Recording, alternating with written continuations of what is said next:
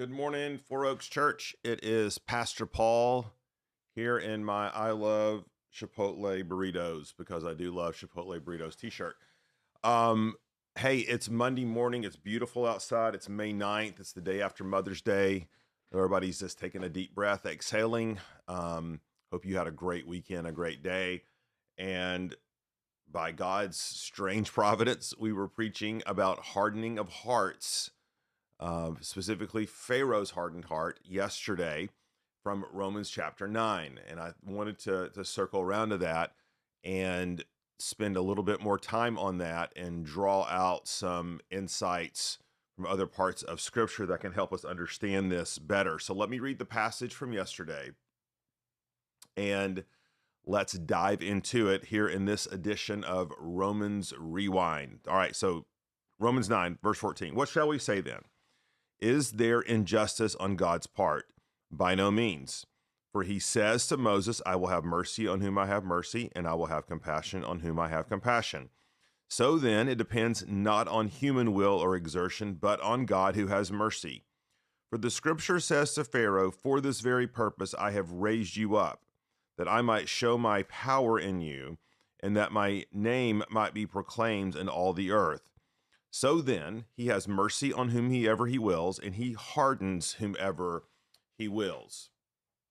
And what we're wanting to understand is what exactly is this hardening that Pharaoh experienced? All right. And so, um, one of the things that John Piper says, and this is really good, is that whenever you have a concept or idea or word or theme or verse in one part of the Bible, that you are unclear about or that you want to learn more about, oftentimes one of the best places to begin is by going back to that same author, even in the same book, and trying to understand what it means in that context. And that is totally appropriate here, that we think about what Paul's saying about Pharaoh and his hardened heart, and that Paul is assuming, right, that we've read this whole letter. He's assuming that we have read Romans chapter 1 or heard Romans chapter 1, where Paul deals with this issue of hardening in a broader context. And of course, he does this back in Romans chapter 1. Now, it will be helpful as we're looking at Romans 1 to say a couple of things here, okay? One is that we need to think about the grace of God sort of in two kinds of categories. And we see both of these very clearly in scripture, okay? We want to think about God's grace both in terms of God's common grace and then in terms of God's special grace. All right. So common grace would be the kind of grace that's available to everyone in the earth, on the earth, irrespective, okay, of person, irrespective of the condition of their heart. So for example, Jesus says the rain falls on the just and the unjust. So it's raining outside. The rain does not discern who is a Christian farmer and who is a non-Christian farmer, right? God has granted the gift of rain to everyone.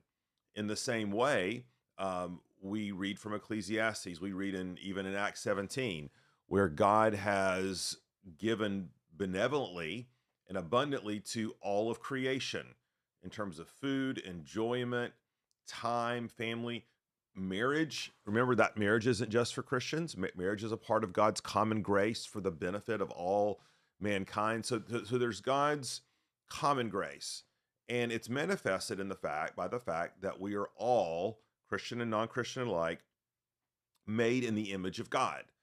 And because we're made in the image of God, we have capacity to make certain moral choices. All right, so look back at Romans 2 for a second.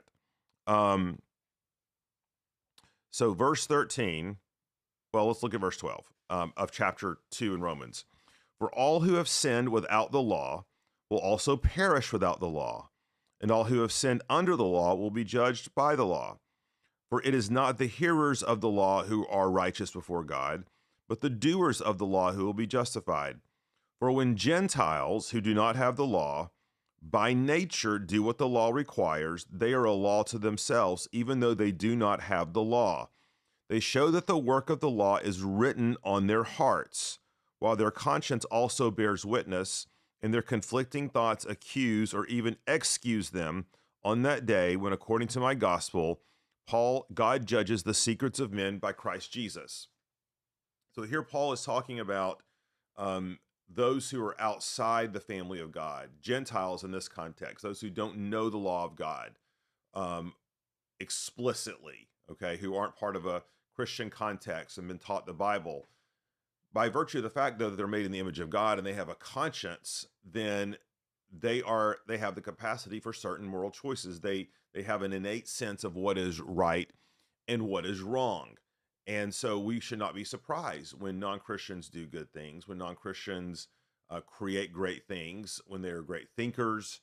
This is all part of God's common grace. Now, in terms of God's special grace, that is obviously reserved for those who know Christ. That is the grace that God gives to awaken hearts, to draw people to himself, to show people their sinfulness, their need for the gospel, their need for Christ. Now, let's think about someone like Pharaoh, okay? So Pharaoh was outside the people of God, and the available means of the common grace was a thing that was available to him.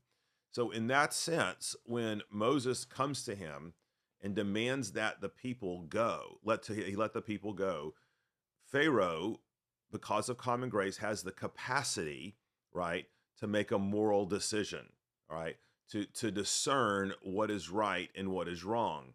Now, the other thing that we have to keep in mind is that Pharaoh he also, as we all do, has another thing internally that's warring against him, okay?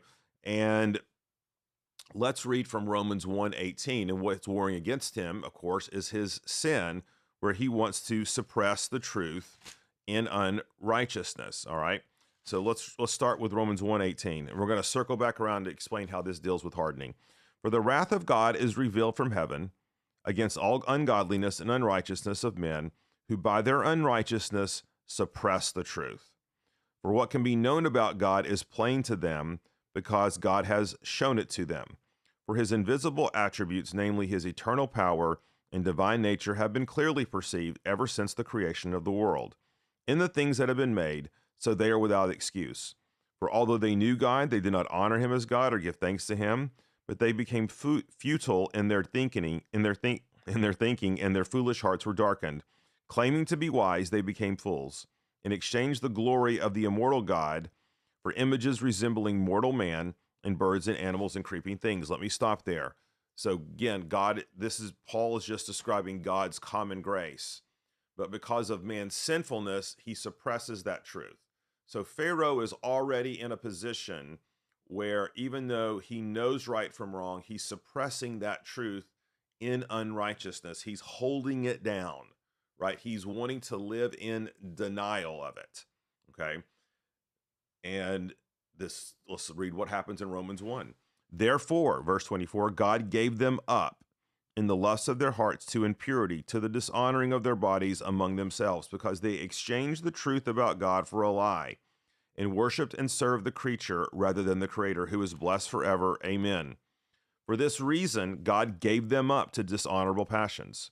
For their women exchanged natural relations for those that are contrary to nature, and the men likewise who gave up natural relations with women and were consumed with passion for one another, men committing shameless acts with men and receiving in themselves the due penalty for their error.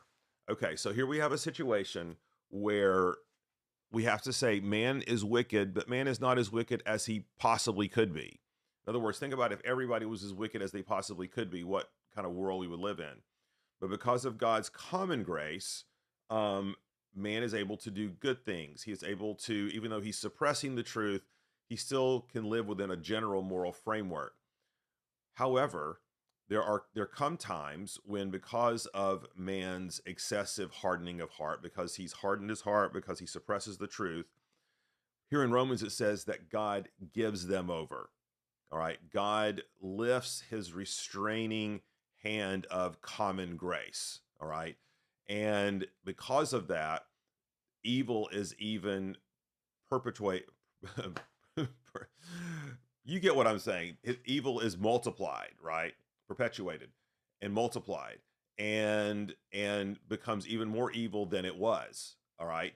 And so what we see with Pharaoh is that when God says, I'm going to harden Pharaoh's heart, he's not saying, I'm going to take him from being a Christian to being a non Christian, okay? Or from being a great man to being a great evil man. That's not the point. The point is, Pharaoh's already hardened, he's already evil, um, even though he has a general sense of right and wrong. But to show God's power, okay, and his greatness and his might in punishing sin, he lifts his restraining hand of common grace against Pharaoh, where Pharaoh continues to harden his already hardened heart. And Paul tells us one of the reasons God does this is so that God can show his magnificence in his punishment of sin. Now we're going to talk more about that in the coming week, right? In this next Sunday sermon. But for now, I think that helps us understand a little bit better. Again, God is not arbitrarily going around and he sees someone who's seeking him and placing their faith in him and trusting him and decides arbitrarily to harden their hearts. That's not what Paul's talking about here. He's talking about God giving someone over to the base desires of their heart. In other words, he gives them the freedom, quote unquote, to be themselves, to pursue the things that are rumbling around in their heart. And we need to be thankful for God's common grace, okay? But or else we would all be more wicked than we could be in the world. But we do see, even today, right? God lifts his hand of common grace so that there is a continual hardening, and that hardening, in fact, is indeed a punishment for sin, right? It's letting people sort of reap what they sow, have the desires of their heart, and in doing so, bring even further judgment upon themselves, which was already there, but which is now made manifold and explicit. And I think that's kind of what we see here in Romans chapter 9. And so again, it's very good to pray for people's salvation. It's very good to pray for our culture, to pray for our leaders, to pray for the degradation that we see around us, that God would restrain that. God would bring people to a knowledge of repentance. But sometimes, as part of the just punishment that people deserve anyway, God gives them over to the base natures of their heart so that he can show himself mighty and glorious in the way that he deals with sin. All right, so maybe that sheds a little bit more light on something we mentioned yesterday. We're going to continue on this theme of Romans 9 tomorrow, but for now, let me pray for us. Lord, thank you for this time. And again, we pray, Father, that you would shepherd hearts into the kingdom, that you would unplug ears, that you would lift blinders from eyes, and Father, that you would be gracious to us. Lord, we ask these things in your Son's name, Jesus Christ. Amen. Thanks, everybody.